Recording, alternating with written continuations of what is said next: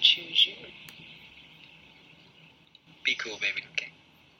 Hey, bitch, come here. Got your motherfucking man, come here. Mr. Pretty Tony, I mean, you know the rules of the game. I mean, your bitch just chose me. Now, we can settle this like you got some class, so we can get into some gangster shit. Fuck being on some chill shit. We go 0 to 100, nigga, real quick. Yo, what up, guys? It's Kels at KMGZ on Twitter. Thanks for asking. Kels Podcast, episode 239. I'm back. So, that was pretty clean, right? Give me my props. So, I mean, I might as well just let y'all know now, you know, we still in Corona lockdown. It's not a lot of moving and shaking. Nobody's doing a whole lot of anything, so I'm really struggling to stretch these joints out. But, you know, we're going to see if we can make it do what it do today.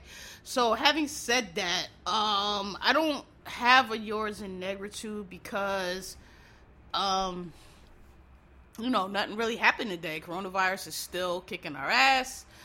This week. And, I do have an apology, though. I told y'all last week to watch Little Fires Everywhere. Listen, if you want to stop watching that shit, stop. I don't like it. I think it's a terrible show. I don't know if it's a terrible show, but, like, I don't know what the point. I don't like none of the characters. Like, I'm kind of on. I feel like it. I don't know. Maybe it's supposed to be written that everybody is terrible. Maybe it's one of them joints, but I feel like we supposed to empathize with Kerry Washington's character, but I totally don't. I think she's fucking nut. I think she's fucking clown. I don't agree with any of the choices she makes. I kind of actually more align with the Reese Witherspoon's character because I think she makes the most sense. So if you know, I try not to give out bad reviews, but that one, I ain't really feeling it. So if y'all didn't start watching it, maybe skip it. And if you feel the same way I do, like, fuck that show.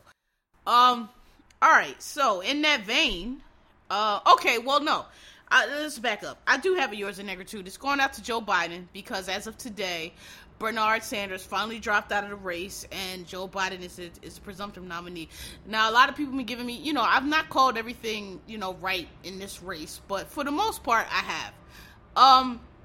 So everybody giving me props for that. And all I want to say is, like, the reason I knew Joe Biden was gonna be the nominee is because you gotta cut, like, the media, you gotta cut through all the narratives and all the bullshit, and you just gotta look at the data and, like, look at, like Rachel Maddow always says, don't look at what people say, look at what they do. And it was like, you get all these narratives, oh, Joe's a weak man, Bernie turns out to vote, but it was not aligning with reality.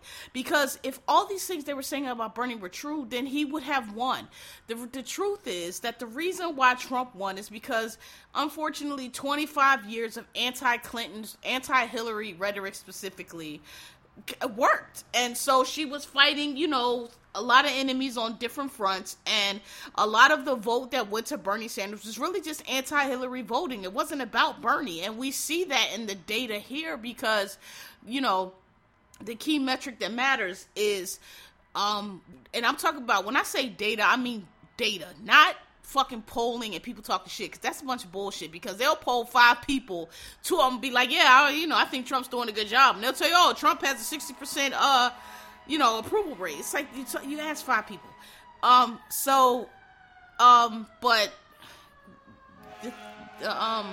shit, I just lost my train of thought. I am so sorry. What was I saying about Joe Biden? I'm sorry. I lost it. Hopefully I'll get it back. Anyway, yours in negritude to Joe Biden. I knew he was going to... okay. So what I was talking about is the data. I knew he was going to win is because... what I said was, Joe's going to go to South Carolina, he's going to win, and he's going to win keep winning from there. And it was obvious because, the pundits, and I've said this even on here before, so I'm not going to rehash, but I'll kind of summarize. The media clearly had favorites. The media clearly wanted, in my opinion, Elizabeth Warren, because the amount of press and coverage and, quote fingers, front runner status that her and also Pete Buttigieg got was so misaligned with their support. Both of them had very little black support, and very little nationally. I I said, even I said early, they did a poll, I guess it would have been in 2019, Essence Fest poll. And I said that poll is the most accurate poll because we all know, or we should know, the Democratic Party is not white liberals. The Democratic Party is not swing voters. The Democratic Party is black and brown people. A lot of older, but not all. But that's who the Democratic Party is, and that's who the Democratic Party has been, frankly, since the FDR years. Okay? The Republicans love to tell you how, did you know about, eventually blacks were Republicans? Like, we're all fucking dumb and idiot, and we don't know about, the Dixiecrats, and, like, we don't know anything about history. Like, we're just idiots. Yeah, we know that Lincoln was the Republican and he freed the slaves, but bitch, that was in 1865. You know how much has happened since then? So, again, since FDR, who's, the New Deal, which is, we're gonna need a new one, the Democratic Party has been black and brown people, and yeah, it's been some white working class, but not really. Like, that's not really who the base of the Democratic Party is. So I knew because, Joe Biden has been in, and he's not perfect. Like, I still remember, I was in I don't know why, maybe somebody died or something, for some reason it was all at my grandma's house, and we never, was all at my grandma's house, but I remember we were that day. I don't know why. It was me, my dad, my uncle. Maybe that's probably why it was. My uncle would come to visit. Him and my cousin live in West Virginia, so if they would come to visit, I guess we would be all at my grandma's house, so that's probably why. So it's me, my uncle, my dad, everybody, all of us, during the Clarence Thomas hearings. And I remember watching that on TV. And I remember how they, went against Anita Hill. And at the time, because you know how it is. Back then, you know how black folks are. Oh, she lying. She trying to take a black man down. That was like the consensus. I was young. I can't remember how old I was. Probably in grade school. I remember not really understanding what was going on. But I just remember the pubic hair on the coke. Like, I remember that. And I just remember thinking, that's nasty. Like, oh, who did that? And not really know if it was true or not. So I didn't really understand at the time what was going on. But the point of that is Joe Biden has been in this a long time. And the most key important point for black people about Joe Biden is the fact that Joe Biden played second fiddle to Barack Obama, the first black president. He did it in a classy way. He never try to undermine him. He played his partner. He learned from him. I'm sure Obama learned from Joe. And he was happy to do that. He was happy to be second fiddle. He was happy to play, number two to a black man. And as we know, not many white people, and particularly not many white men, are willing to do that. They undermine you at every step of the way. They don't think you qualify. They think they're smarter than you. All you affirmative action. They always trying to challenge you. Always got something to say. So that goes a long way with black voters because we know what it takes. We know the kind of white person that it takes to be able to do something like that. Is he perfect? No. Does he have stumbles? Yeah. Is he probably really a little bit too old school and definitely a boomer? Yes. But that key characteristic of Joe Biden is what black people see and what they trust. And like I told y'all before, that thing, that white woman shit that Elizabeth Warren was doing, that's another key thing that black people saw and was like, nah, we know what that is already, and wasn't trusting it. And so, if you followed that, if you knew that Joe Biden was going to win because, number one, he was the vice president. And even I initially was like, because I just thought his messaging was wrong. His messaging was always bringing up Barack. And it's like, okay, Joe, but you're not Barack. But I got what now I get what he was saying. He's changed the tone a little bit, and it makes total sense. His point was, listen, me and Barack Obama got all of these things done together. We were a team. I advised him. He advised me. I backed him on this. He sent me off on that. That's what he was trying to say. Like we did this. Like, this is what we got accomplished. This is how we did it. The reaching across the island up, which, whatever on that. But Joe, I expect Joe to say stuff like that because he's been in government for so long, and that's just what he knows. And so I get it now. I agree. Like, I agree. He's tweaked the message a little bit, and he's not so much saying Obama's name now. What he's saying is, look, I was as a part of the Obama administration, which he was. This is what we got done. This is what we worked through. This is what we accomplished. Now, and compared to this guy. And, that's all you need. And anybody that don't understand that, they're foolish anyway. So, yours is number 2, Joe Biden. And that's cool, because now that's not really what I want to talk about, but I can cross that off the list. All right, what I want to do next. So, Corona, still out here. me personally, I think Mario Cuomo is doing a very good job as governor. I think I look forward to his daily briefings. I think he hits the right tone. I think he's doing a really good job. I think he's a great communicator. I think he's not just a great communicator, but I think he really is doing a good job of expressing what people are feeling, but at the same time, like, being a motivator to get us through. And he's like, listen, you're gonna have to hunker down. We know it's hard. If you have, if you religious beliefs, whatever you gotta do, you gotta pull that shit out. Like, I'm not acting like this is an easy thing. We know it's hard. It's all hard. We all in here, but like, you gotta buckle down and pull, and whatever you gotta do. If you gotta pray, this is hard. This is like, and I don't like comparing it to like World War II, because World War II was World War II, but I feel like it's that same kind of energy. Like, we all have to sacrifice. We know it's hard. We all have to do this. We just have to buckle down. I'm not going to sugarcoat it and act like it's sweet and act like it's cool, because it's not. I fucking hate it too. We all hate it, but like, it's just what we have to do. And I think he's just great at it. I think he's not like, like I said, people accusing him of grandstanding. If you think that's grandstanding, then you just don't know the difference between competent leadership in government and what, all these other motherfuckers are doing, quite frankly. Because who was grandstanding was your man Bernie. Grandstanding is when you just out here talking and putting yourself to the forefront, but you're serving no purpose. You're moving nothing along. You just want to make this shit about you, and you want to make a scene. That's what grandstanding is. It's not the same thing as governing. And I don't think what Mario is doing is anywhere close to grandstanding. I think it's excellent. If you compare it to what the mayor of New York is doing, I mean, it's just night and day. De Blasio is fucking terrible. I still can't believe y'all voted for him. I did not. And I just think he's a shit mayor. I think he's always been a shit mayor on. And people are like, you got to give him a chance. Give him a chance for what? What has he done? Nothing. Like, he's done absolutely nothing. The homeless population is out of control. Okay, y'all didn't like Bloomberg. We get it. But, like, you don't jump from, it's just the same thing. You don't jump from Obama to Trump. You don't jump from Bloomberg to de Blasio. Like, I knew that nigga was a scam because his wife talking about she reformed lesbian. No such thing. Like, oh, you out here, your kid got an afro. Like, I don't give a fuck about him. First of all, that afro wasn't shaped up. It looked dry. It was crunchy. It ain't like he was like, that nigga's a fucking herb. I could tell. His daughter's a fucking herb. Like, you wasn't fooling me with that shit. I didn't vote for him. I think he's a terrible mayor. And I think the contrast between him and Cuomo is enormous. And for the people talking about Cuomo grandstanding and Giuliani did the same thing, I'm like, Cuomo is not the mayor of New York City. He's not grandstanding. He's filling in the gap because your mayor's doing nothing.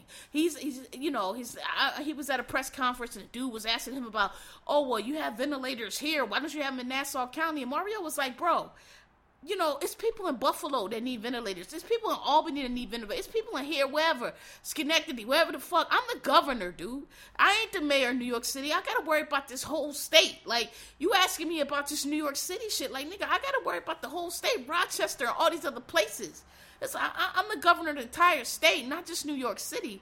That's,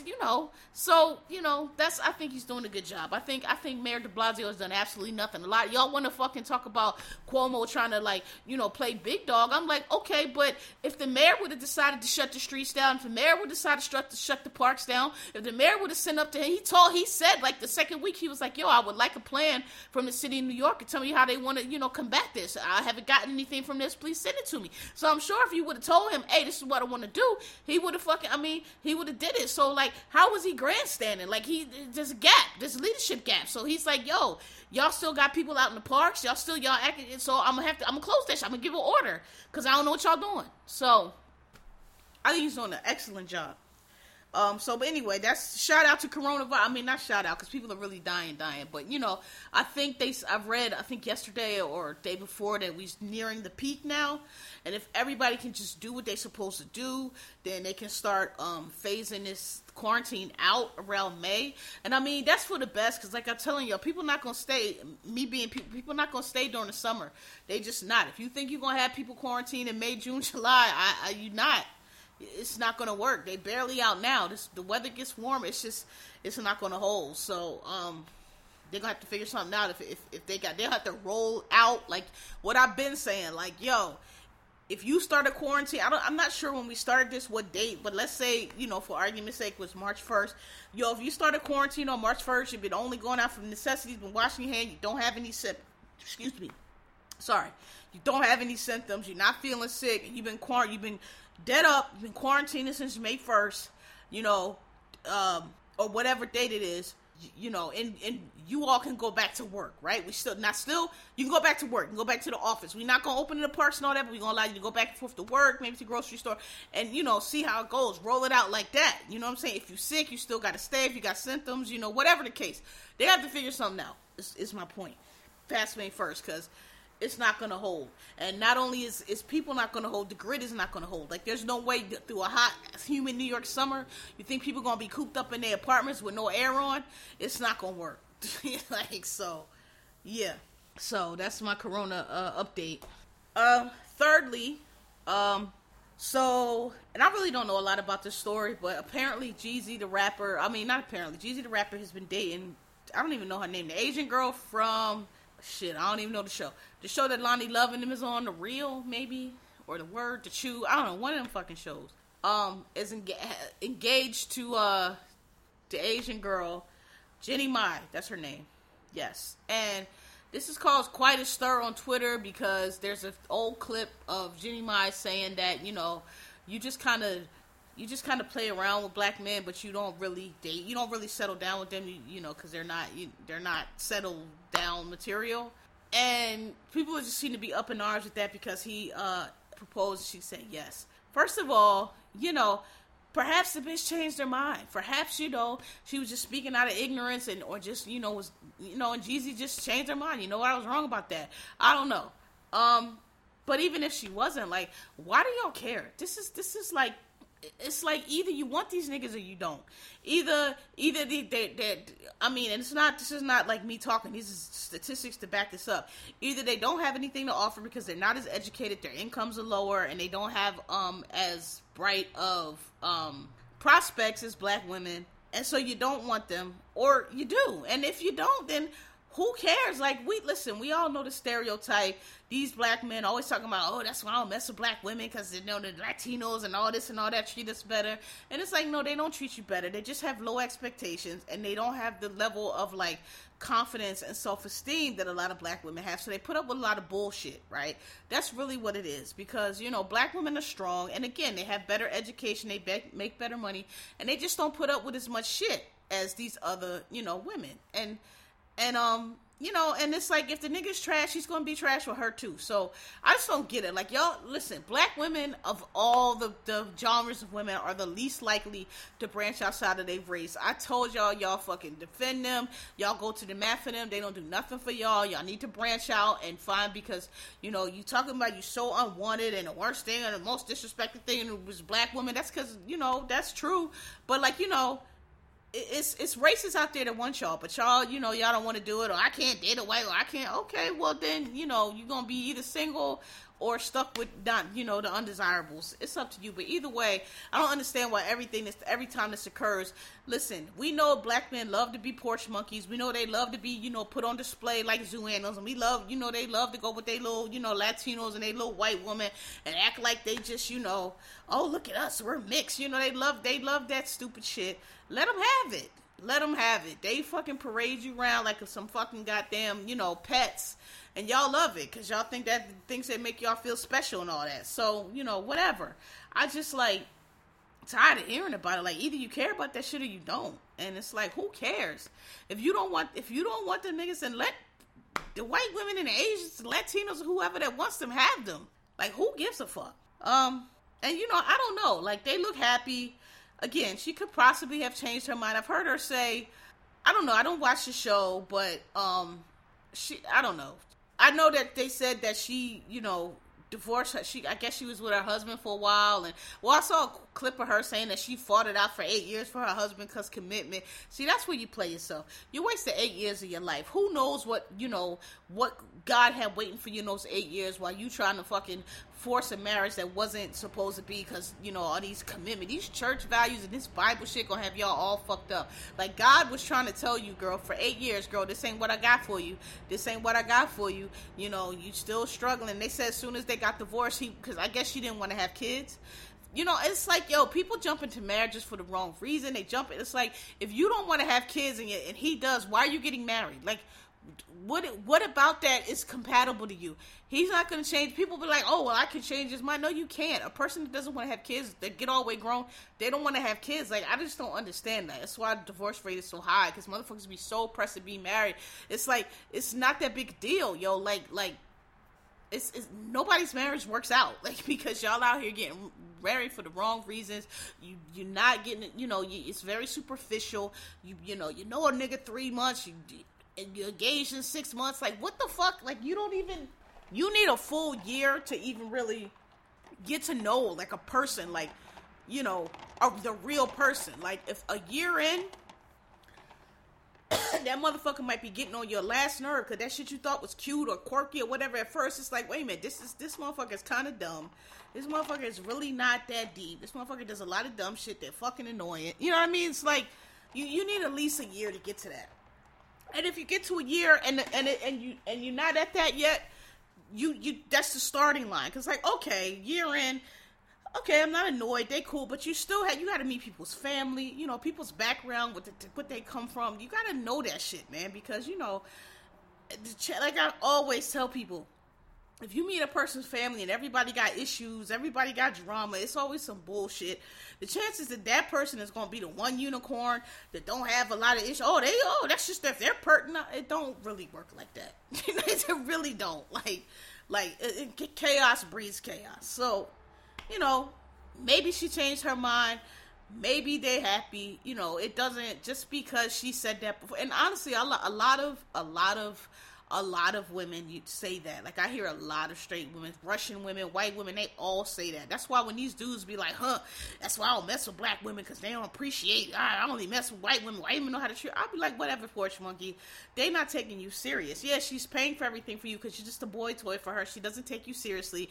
She just wants to fuck, but she's not ever going to settle down for you or any of that shit. And she's probably never going to bring you to her parents, who going to call you a nigger anyway. Like, it's like, whatever, dude. But, y'all gotta let that shit go. Like, who cares? Alright. And so that brings me to the topic.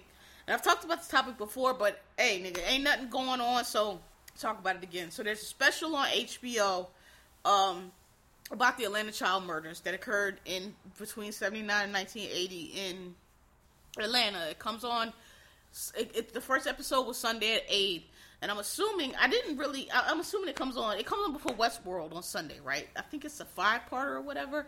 I've got on here before and told y'all about Monster Podcast, which is, to me, I've watched, y'all know, I'm a true crime person, I'm an ID person, so I've watched almost everything that's ever been made on Atlanta child murders. I've seen it.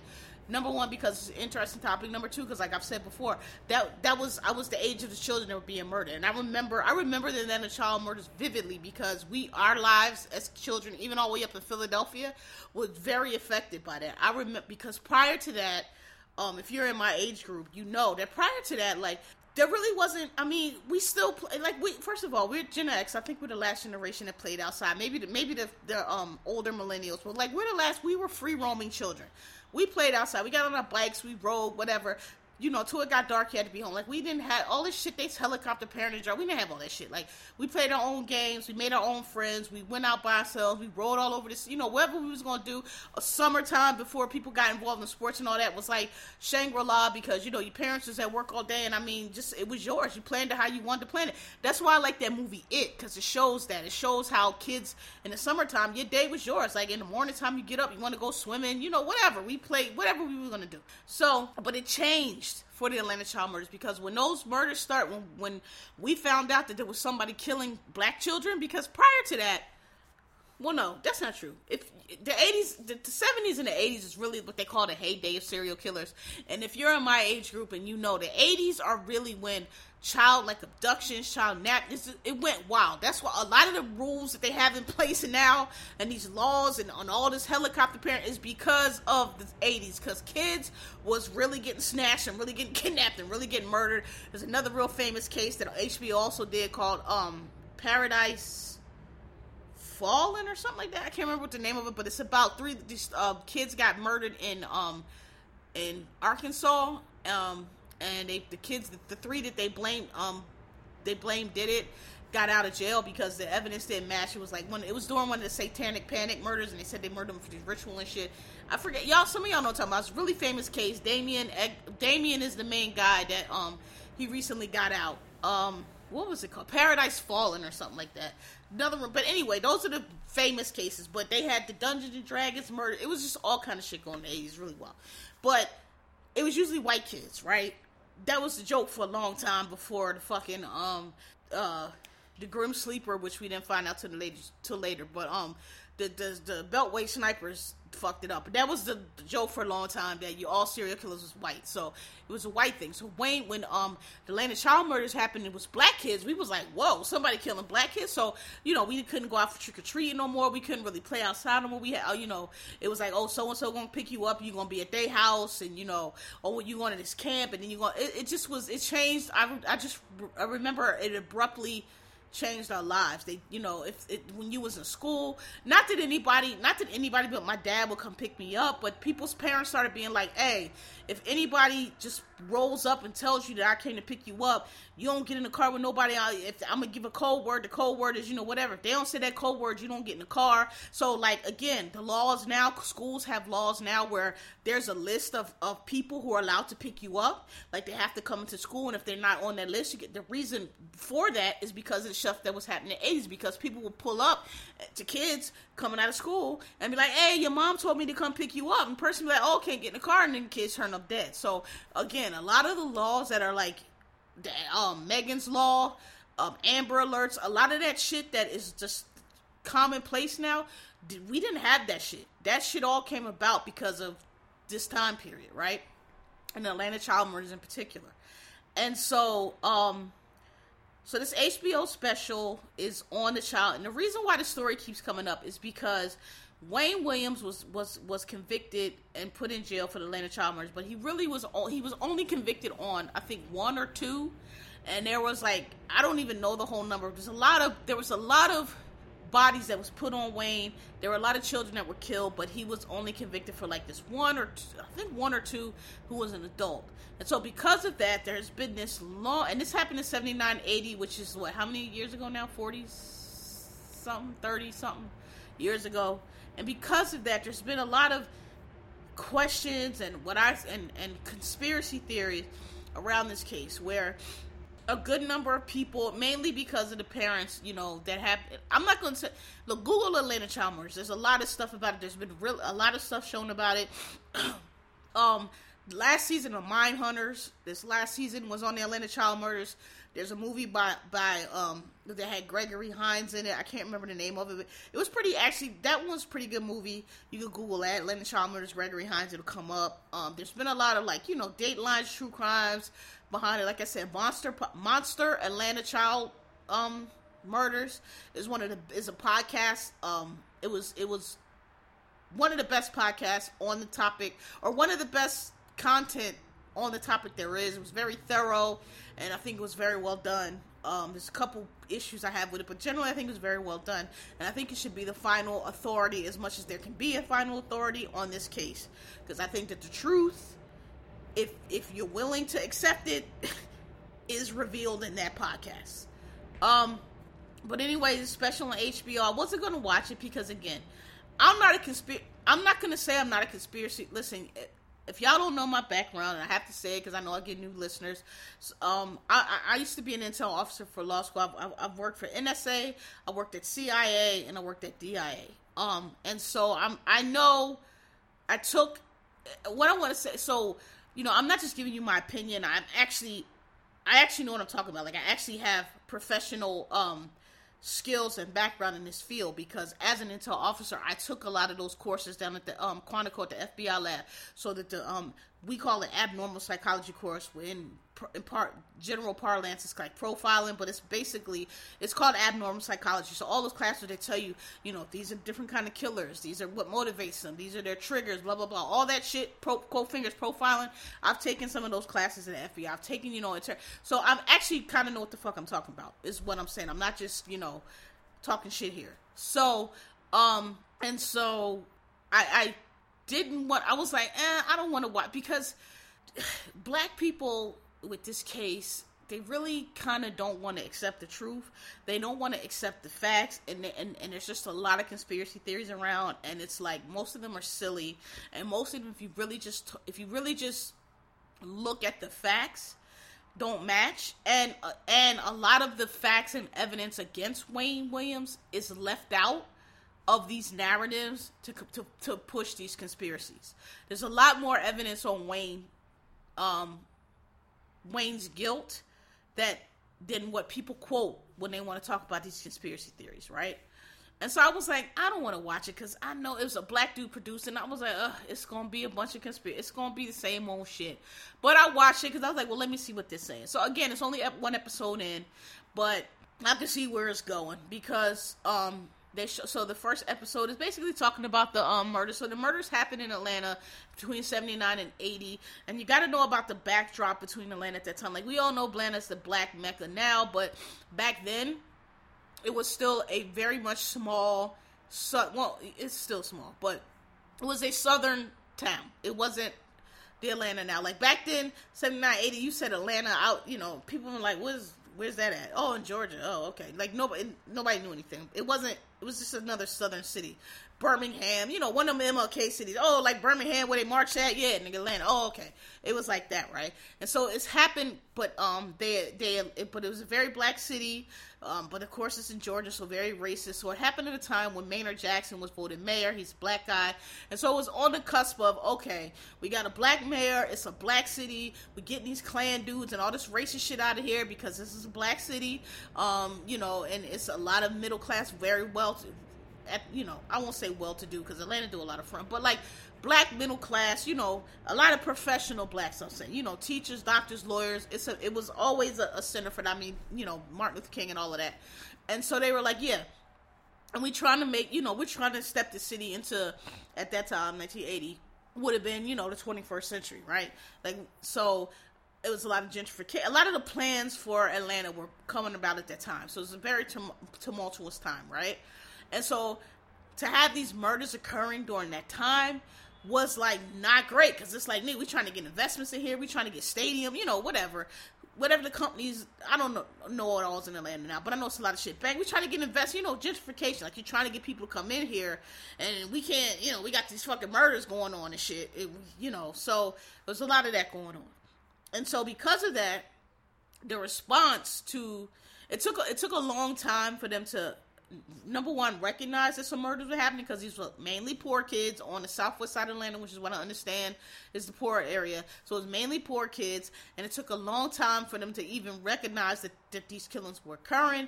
And then once they figured out that these are a string of killings, like the manpower and the resources they put on it weren't great. And so all these things, when you put them together, here come black people with the conspiracy theories, right?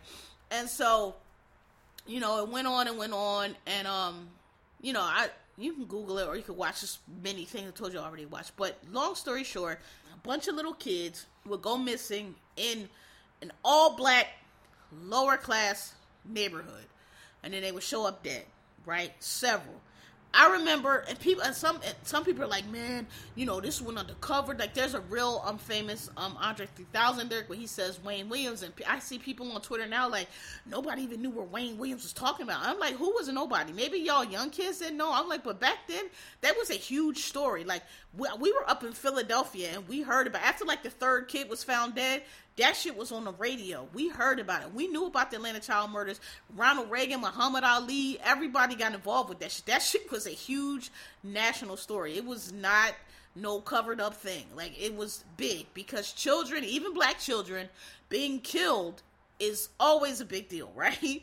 So, I don't know what y'all going with that because somebody that's 25 years old never heard of it. Well, I mean, it happened 20 years before they was born, so no, they're not going to hear about it. But people who were kids like myself and Gen X and all of us who were around during that time, we all remember that shit, especially black children. Because it changed our lives drastically. I still remember the day they called Wayne Williams. It was like a cloud lifted, and it's like, okay, we could go back outside. Summers was back. We could play, all night till the street lights come on. We could go trick or treating again. It was a relief. I remember it vividly. I still remember, when they took him out of his house in handcuffs. And so, You know, they tell the story, and I'm trying to give y'all an overview of the main. So there's people who don't think that Wayne Williams was guilty. There's two lines. There's some who think, all right, he was guilty, but he didn't kill all of them. I'm actually on that line. I'll elaborate later. But there's some others. A lot of the parents of the dead kids are in this category. And I think most of them are deceased now. Wayne Williams didn't kill anybody, which is preposterous and ludicrous if you know anything about this case or anything about the evidence. But I'm in the first leg where, and again, I'm a true crime junkie. I watch all this stuff, ID, all of this shit, right? And Wayne Williams definitely killed the boys. The boys that, they were all boys. The boys that were in that pattern of what are called the Atlanta child murders, right? Definitely killed them. Who knows how many other he killed, but he definitely killed them. But in the Wayne Williams case, and in all cases, not just Wayne Williams, there's another really famous one, Henry Lee Lucas, which actually turned into a big fiasco, but it was the same kind of thing. Cops tend to do this. When they find they have a serial killer, a bona fide serial killer, if they have any kind of unclosed cases or cases that could be closed or whatever, they don't like having closed cases, they'll be like, hey, put it on him, let's say he did it, right? Just to close the case, get a family closure, etc., etc. So, I believe they did that in Wayne because a lot of the murders that ended up being attributed to him, number one, they didn't fit they were just murders. Like, niggas still get killed every day, right? So these were just murders. They didn't necessarily fit the pattern of the Atlanta child murders. It was girls, which Wayne didn't kill girls. He killed little boys because he's homosexual. And that fits the pattern. And it was just like all different murders they threw on him. And so because of that, people were like, oh, well, if he didn't kill that one, he didn't kill any of them. That's not true. The murder that he actually got, that they found the most evidence on him was, so Wayne Williams got caught because as the murders were going on, they were finding the bodies in the neighborhood, in the same neighborhood with the boys that they were finding the bodies. And on one body, they found a fiber. And so they said this on the news. They found a fiber on the kid's shoe. And so from that point on, the bodies started being disposed of in the water because the killer, Wayne Williams, was watching the news and he figured out, so he started disposing of them in water. And so the FBI started, and the police started staking out bridges, right? And different places where somebody could throw a body in the water. And very close to when they were going to wrap up the surveillance because they wasn't, finding anything, Wayne Williams at like 2 or 3 o'clock in the morning, it was dark at night, crossed this bridge, stopped, threw something over the bridge, and did a U-turn and went back. They stopped him. Biggest blunder in the world. They stopped him, didn't search his car at that time. Did not search his car. Had they searched his car, they would have found a whole bunch of murder evidence, but they didn't. And somebody heard a splash, and they found the body. And so that's how they connected. That's how he was caught. And in the investigation, it turns out they found these fibers that they were finding on his children matched the fibers in his house. And not just fibers, there were dog hairs that they found on the children that matched the dog in his house. And there was a bunch of physical evidence, and this is 1979, 1980, so it's not as sophisticated as now. But at that time, it was enough that matched it to Wayne Williams, right? And so from that, we get, he's small, he's a small little guy, he couldn't kill all these kids, it had to be the Klan, the Klan this, the Ku Klux Klan this. Listen, it wasn't the Klan. That is the most ridiculous. It was not the Klan. I understand y'all live in Atlanta, Joe. Everybody knows the Klan. Listen, I'm well aware of the Klan. Again, I've told y'all I was taking these classes. This is what you need to know about the Klan. The Ku Klux Klan, they kill you on their own territory. The Klan takes you, they don't go, first of all, they only do things when the odds are in their favor. They can take you out where they are, where their sheriff buddies are, where their other Klan buddies are. They're going to kill you in the field, they're going to hang you, whatever they're going to do, you're going to find the body out where they are. Because they're scared of black people. They don't come into black neighborhoods and snatch anybody, number one. That's not what they do. No Klan has ever done that. They kill you out they get you on the road. They catch you, somewhere on their side. Hey, nigga, what you doing over here? Blah, blah, blah. That's how the Klan gets you, number one. Number two, you have a neighborhood that is on the lookout for person snatching little black kids. So everybody's alert for this killer. Tell me how a white man, a Klan man, is sneaking in and out this neighborhood, snatching these kids. It's not possible. And then they're going to leave the bodies back in it. That's not what the Klan does, number one. Number two, the Klan doesn't, they're not clandestine. They want to take credit for it. Number three, these are little, poor, again, my generation, outside, streetwise kids. They're not getting in a car with no strange white man, particularly when they know somebody killing people. They're just not. And the FBI did a study they did all kind of shit, and they drove a white agent around, drove a black agent around, and they showed the black kids they would not get in a white agent's car because even before the murders, little poor black kids, if you're a white person in our neighborhood, you either a cop or you a pervert. And we not getting in the car. That's just how it is, right? And so actually, in this case was actually the case that really established FBI profiling. They built the whole entire FBI profile that we know of now, the one that killed Bundy and all these serial killers now. It started when it wasn't a thing during the Atlanta child murders, but their profile of Wayne Williams that they drew up, it was very controversial, but it was so, when they finally caught Wayne, it was so accurate and it was so on point that it legitimized what they were doing. And if you watch Mindhunters on Netflix, you'll see what I'm saying. It legitimized what they were doing, and they got and it just took off from there. And that's how we get the big FBI serial killer thing that we all know about now. Their reputation was made on the Atlanta child case. And the reason being because, like I said, when it first started, everybody's like, oh, it's the Klan. Because, it's Atlanta, it's Georgia. That's all anybody knows for the past 20 or 30 years that kills black people is the Klan. So, of course, it must be the Klan. Black people, it's the Klan, it's the Klan. Ain't nobody black gonna kill us, but we don't kill people, like all that nonsense. And the FBI came in and they did the profile. And they said, no. The person who did this is an African American. They live in this neighborhood. They're a regular person. They look just like you.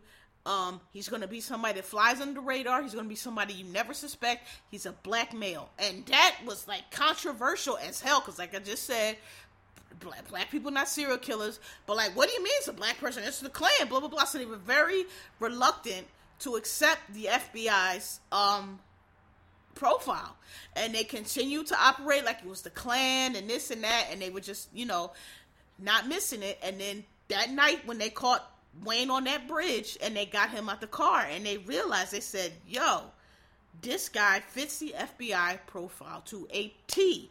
And that's what finally convinced them their profiling worked. And all these, it's just, he couldn't have threw there's all kind of experiment talking about how Wayne was little and he couldn't have threw nobody off a bridge. Listen, all you got to do is a body that's wrapped up, you drag him out the car, you lean him up against the bridge, you toss him over. Wayne claims he didn't have time to stop, he didn't turn the lights on. His story when he was caught was that, I'm gonna elaborate on this later, but his story was he was out in the middle of the night because Wayne had like he was like an only child, and like his parents like indulged him. The thing about Wayne is, now in 2020 we know so much about these serial killers. He fits the profile of a serial killer generally to a T. If you know all of these serial killers, Ted Bundy's, Ted, everybody knows Ted. I'm trying to think of these other names. I can't think of nobody right now, but they all have that same background where, he seemed normal. He had a mom and dad. Wayne fits it to a T. So that's number one. I'm like, he fits just the profile of a serial killer to a T. He was an only child. He was doted on. He was spoiled. His parents never challenged him on anything. They gave him whatever he wanted. And then if you look at, again, the FBI profile, what they said, the guy would be, he'd be a loner, he'd be very insecure, he'd be one of, and this is what killed me, and this is in 1980 when white people didn't even know about shit like this. This is how you know the profile was accurate. They said he would be a type of black person who doesn't like poor black people because he thinks that they make black people look bad. So he has a contempt for these the boys that are being killed. The person that is doing this has a contempt for them. He thinks that they are, basically what we call respectability politics now. The FBI profile back in 1980 said he would be a dude like that. That wasn't even a thing back then with black people, let alone white people. And that's what the profile said. It was that accurate, right? And so,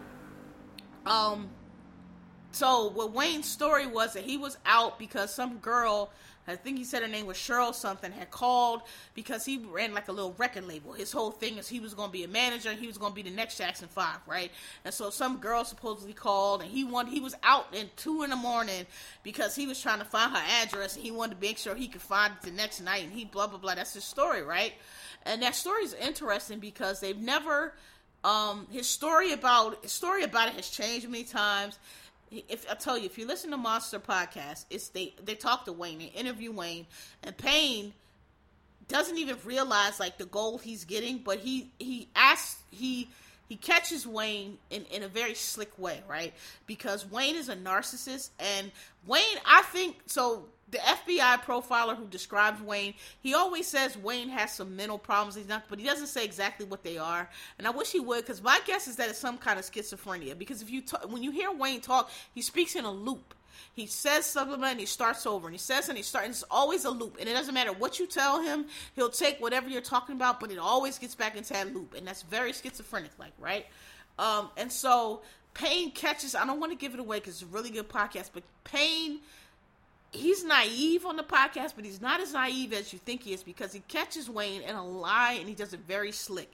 And it has to do with the story on the bridge and the note. And it's also how the police caught him in a lie, because the story, they never found anybody by the name of the person that he was saying. And Wayne claims that he had a note, but no note was ever found. No note was found on him in that night, and his story changes about this note. And so he's clearly lying about this story, right? But the main evidence against there's a lot of physical evidence against Wayne, but there's a lot of circumstantial evidence against Wayne. And people like to say that circumstantial evidence doesn't matter, but it really does. A whole bunch of circumstantial evidence, circumstances line up to some shit, right?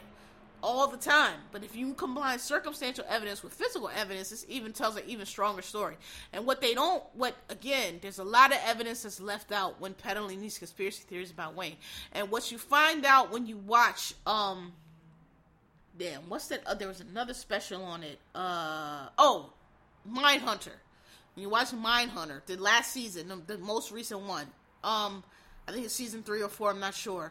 This is what you find out. Boys that were killed were all signed or going to be signed or being recruited to be signed by Wayne for his quote fingers record label. So not only did the boys all know each other, they all lived in the same neighborhood and they all knew Wayne. And when Wayne first became a suspect, before they got a warrant and all that, they said that Wayne, one of the things that Wayne was a clown. He did a lot of shit. He was a narcissist. He liked attention. But they saw him burning things in his backyard. He was burning papers and all kind of what people assume was evidence. And people have always said, we wish we could have known what he burned. But the FBI profiler said he speculates. And he's an FBI guy. So he's like very couching and then like we don't really know terms. But he says that he suspects that Wayne probably had contracts because like, he had a radio station in his home. Like, a lot of people knew him. He did work for the local news people. Like, he was a known guy. And it's like a lot of people like, I know him. He couldn't have possibly done this. Not everybody. Some people are like, you know what?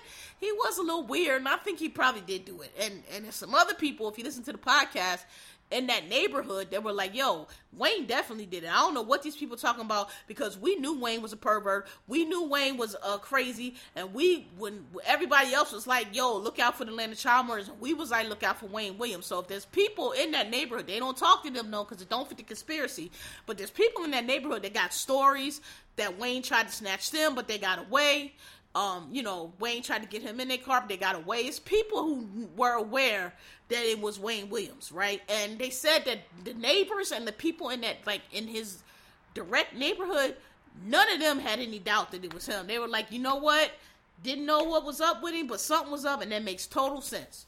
So the FBI guy says he always suspects that Wayne probably had contracts, and that's probably what he was burning, because if we would have got a search warrant and went in there, we just saw that every last one of the murder boys had been signed to Wayne, and that would have been the connection right there. So that's what the FBI, and again, he dances around it, but he says he thinks that he got recruiting all those boys. The reason why they got in the car with him, even though they knew a killer was around, number one, because he was black and nobody thought it was a black guy, because black people ain't serial killers, and because he was telling them he was going to get them on a record label, and he was a known guy.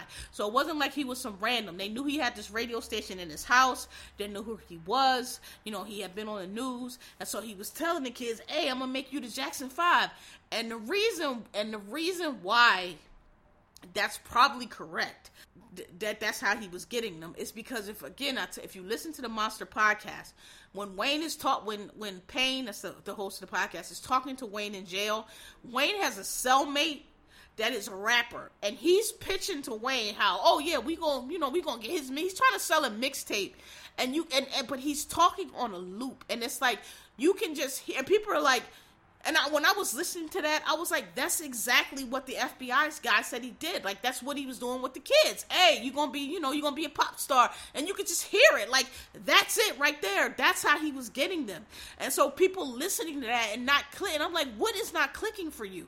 This is exactly how we got those kids. Like, this dude is in jail for murdering children. And he's on the phone with this guy talking about he's gonna have this. It's ludicrous. Like, how are you gonna have a mixtape, dude? Like, how? He's like, yeah, I'm a manager, I know this guy, but that's why I said he has schizophrenia. Like, if you listen to him, he talks like a schizophrenic person talks. Oh, I know my guy Barry, blah blah, and yeah, he's got a record label, and look, this is what we gonna do. He's meant, something is mentally off with him, Wayne, and that's what the FBI profile says. He just won't tell you what it is. But and so the special on HBO, the rap, bring it back around. I'm gonna watch it, but I can tell where it's going, because there's an incident that happened around the same time the murder started. There was a explosion at a daycare in the same neighborhood, and that led a lot to the people thinking it was a conspiracy, because they were like, oh, the Klan blew up the school, they're trying to kill our children. But what they don't tell you in the special, and what a lot of people, when they cite that, that's why it was a conspiracy. It was investigated, and it was a boiler in the school that blew up. It was not a bombing. The boiler blew up.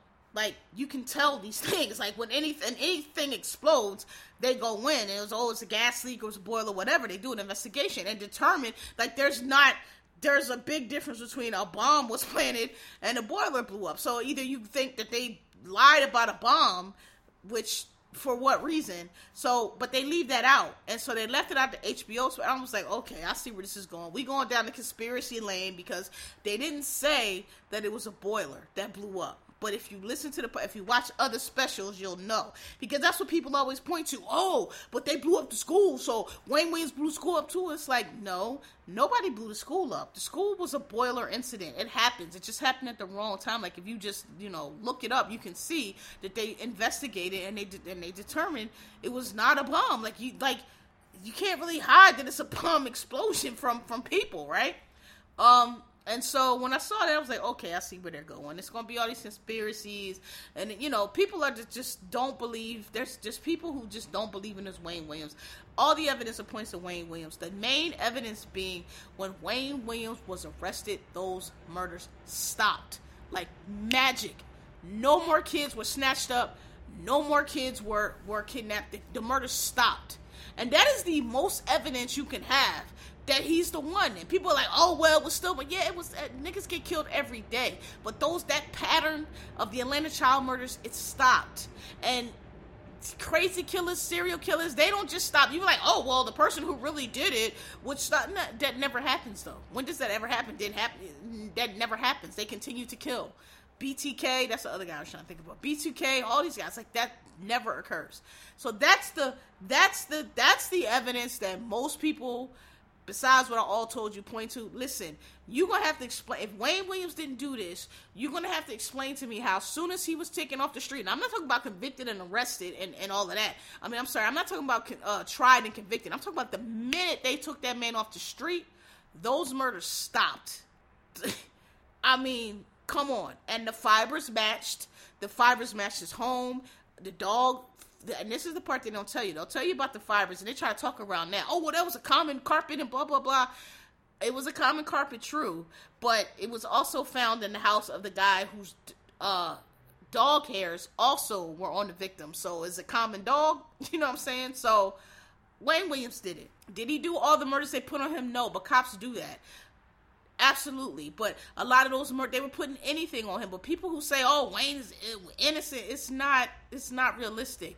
There's so much evidence against him. The murder stopped, number one. Number two, if you listen to Wayne talk, he did it. Like, it's obvious. You're listening to a psychotic person who is a narcissistic, like, weirdo, and he definitely killed these. Like, he tells these crazy ass stories. Like, Soledad interviewed him one time, and he was talking about how he was part of this CIA program. He talks like so I said, I think that he's probably schizophrenic, because if you've ever heard a person that is schizophrenic talk, that's how they always was hired by the CIA. It was always a special project. Oh, if you look, you're not going to find it, because he has this story about how he's part of this junior program, and,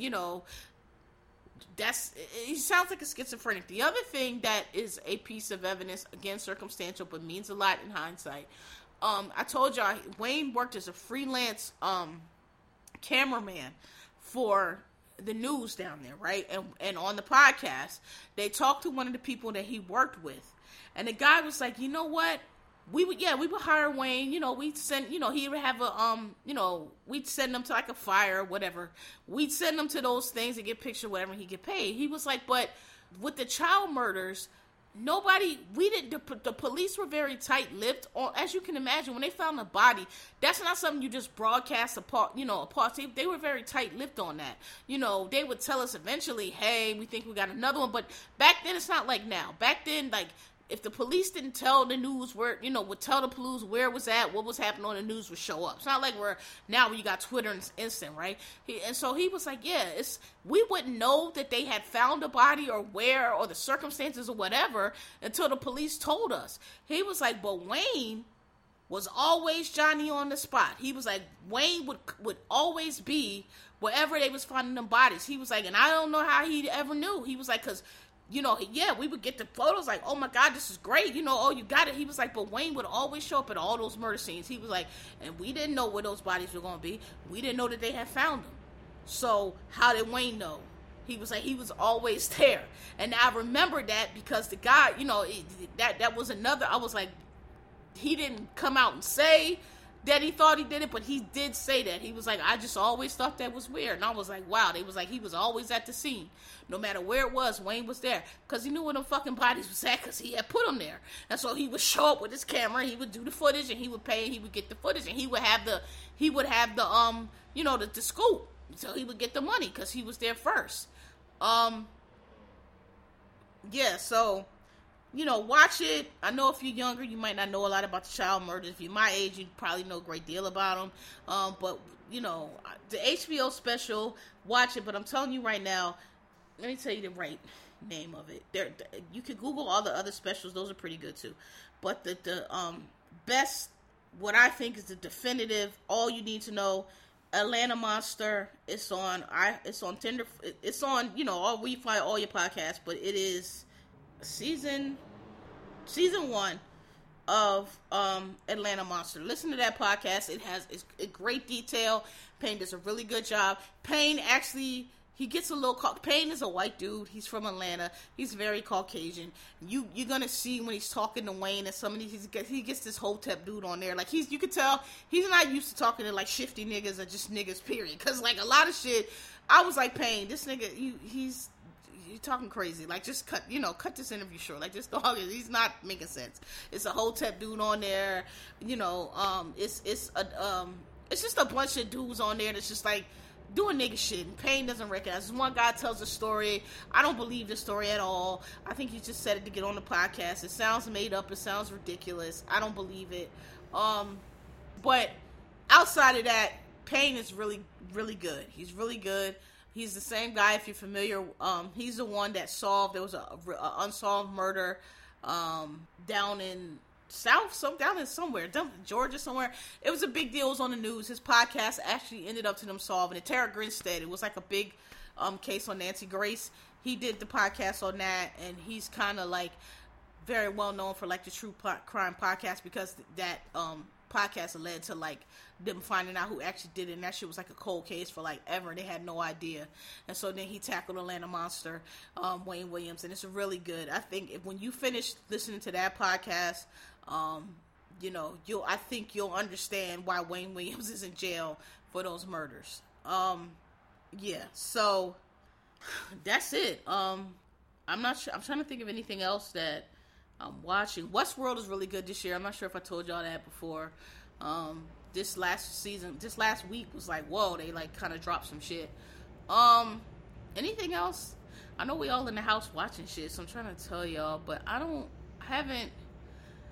working from home, so I don't have a lot of free time. All these people talking about all the shit they watch, and my list has not dwindled at all, because I still have the same amount of time I had, actually less, than when I was in the office. I'm really actually looking forward to my day going back so I can get some normalcy back in my life. But anyway, yeah, that's all I got this week. I can't think of anything else to suggest. Yeah, so thanks for listening. Like me, rate me, tell your friends. Hit me up on @KMGZ on Twitter. Any suggestions, anything you want to say. I'm on all the platforms where podcasts can be found. So Spotify, Apple Podcasts, SoundCloud, Stitcher, probably Google Play too. I don't track that one. Thanks for listening. Thanks for telling your friends. Thanks for adding me on Twitter, saying that you rock with me. I appreciate it. Yeah, that's it. See y'all next week. Peace.